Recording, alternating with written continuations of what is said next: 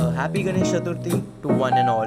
You have tuned in to the Legal Gospel with Kushagra Kaul and Rishita Tewari. May Lord Ganesha bless us all with joy, prosperity and peace in these tough times. The news we have for you from the Supreme Court this morning are: the Supreme Court has observed that strangers cannot be permitted to file an appeal under Section 96 of the Code of Civil Procedure unless he satisfies the court that he falls within the category of aggrieved persons. The bench, comprising of Justice L. Nageshwar Rao, Justice Krishna Murari and Justice S. Ravindra Bhatt, observed that they have to demonstrate that they have prejudicially or adversely affected by the decree in question or any of their legal rights stands jeopardized. Good morning. The Supreme Court remarked that it shall take up the issue of land use in the plea seeking quashing of the approval of government's proposal to construct a new parliament by the Central Vista Committee.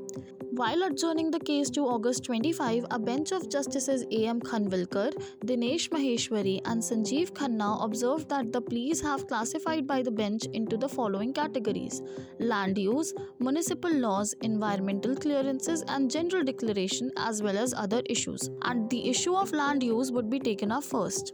The Supreme Court has held that an action instituted under Section 31 of the Specific Relief Act 1963 is not an action in rem but an action in personam and therefore arbitrable. In this case, a suit was filed by the Deccan Paper Mills Company Limited against the Regency Mahavi property and others. One of the payers was to set aside some agreements as well. The court had allowed the application filed by the Regency to refer the matter to arbitration. Now Rishita will give us more legal updates from the Jammu and Kashmir High Court. The Jammu and Kashmir High Court called for information from the Home Secretary and Director General of Police regarding the security cover provided to private or political persons and retired employees and the assessment of the threat perception to them. The bench of Justice Rajesh Bindal also sought to be apprised of the policy in this regard and the periodic review made for the purposes. Security cover to any person is provided at the state expense, for which contribution is made by the taxpayers, observed the single judge. Justice Bindal continued to observe that it is not a luxury to be provided to any person as a status symbol. The Himachal Pradesh High Court reiterated that orders relating to transfer of government employees have to be passed keeping in view the administrative exigencies and taking into consideration the public interest. Further, such orders have to be necessarily be passed by after the administrative authority after due application of mind, and elected representatives cannot have the right to claim that a particular employee should be posted at a particular station. The Delhi High Court has reserved orders in a bail plea moved by Pinchra Tod member Devangna Kalita in a case registered against her for allegedly instigating the residents of Jafrabad to participate in riots. While reserving the order, the single judge bench of Justice Suresh Kumar Keth gave both the parties time till Monday to file their written submissions.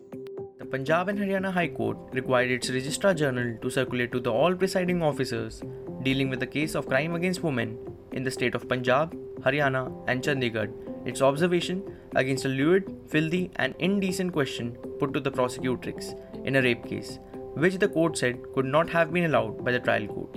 In the said matter, Justice Arvind Singh Sanghawan added that such conduct is in violation of the directions given by the Supreme Court in the state of Punjab versus Gurmeet Singh 1996, where the top court stipulated that while conducting the cross-examination of the victims of sexual assault, the court should be vigilant that the defense counsel should not adopt a strategy of continuing the questioning the prosecutrix as to the detail of the rape, and the court should not sit as silent spectator while the victim of the crime is being cross-examined by the defense, and it should effectively control the recording of the evidence to avoid her victimization. The Gujarat High Court urged the state government to expedite the process of appointing members as well as chairperson to the Gujarat Real Estate Appellate Tribunal. The order was passed by a PIL filed by one Nipun Singhvi seeking declaration that Constitution of Appellate Tribunal is quorum non judice. Section 45 of the RERA Act prescribes that the Appellate Tribunal shall consist of one chairperson and not less than two whole-time members, of which one shall be a judicial member and other shall be a technical or administrative member to be appointed by the appropriate government. The Bombay High Court has held that an application seeking extension of time for investigation under Narcotic Drug and Psychotropic Substance Act 1985 is not maintainable if it is not in conformity with the requirements of the proviso to subsection 4 of section 36A of NDPS Act.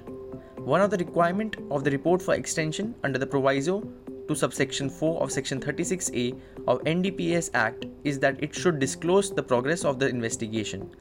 As per section 36A subsection 4, the court can extend the time for investigation up to the further period of 180 days, beyond the original period of 180 days on the report of the public prosecutor indicating the progress of the investigation and the specific reason for the detention of the accused beyond the said period of 180 days.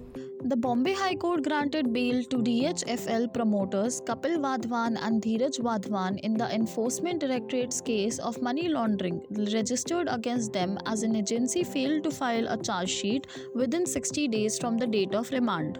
However, the Wadhwan brothers will remain in jail as the CBI has another case registered against them.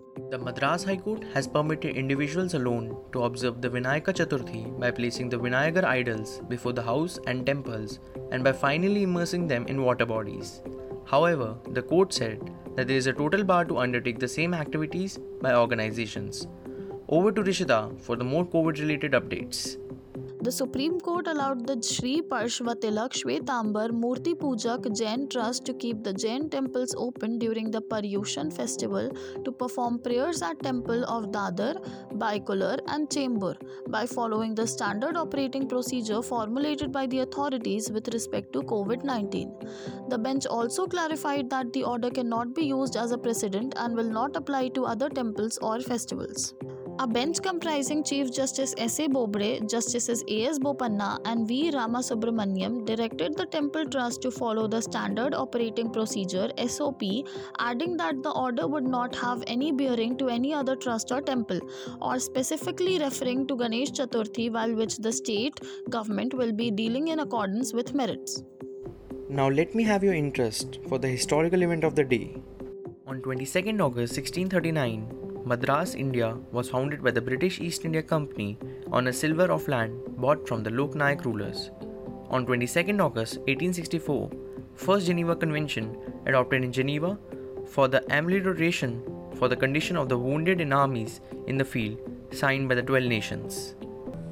Thank you so much for tuning in. May you have a great day ahead.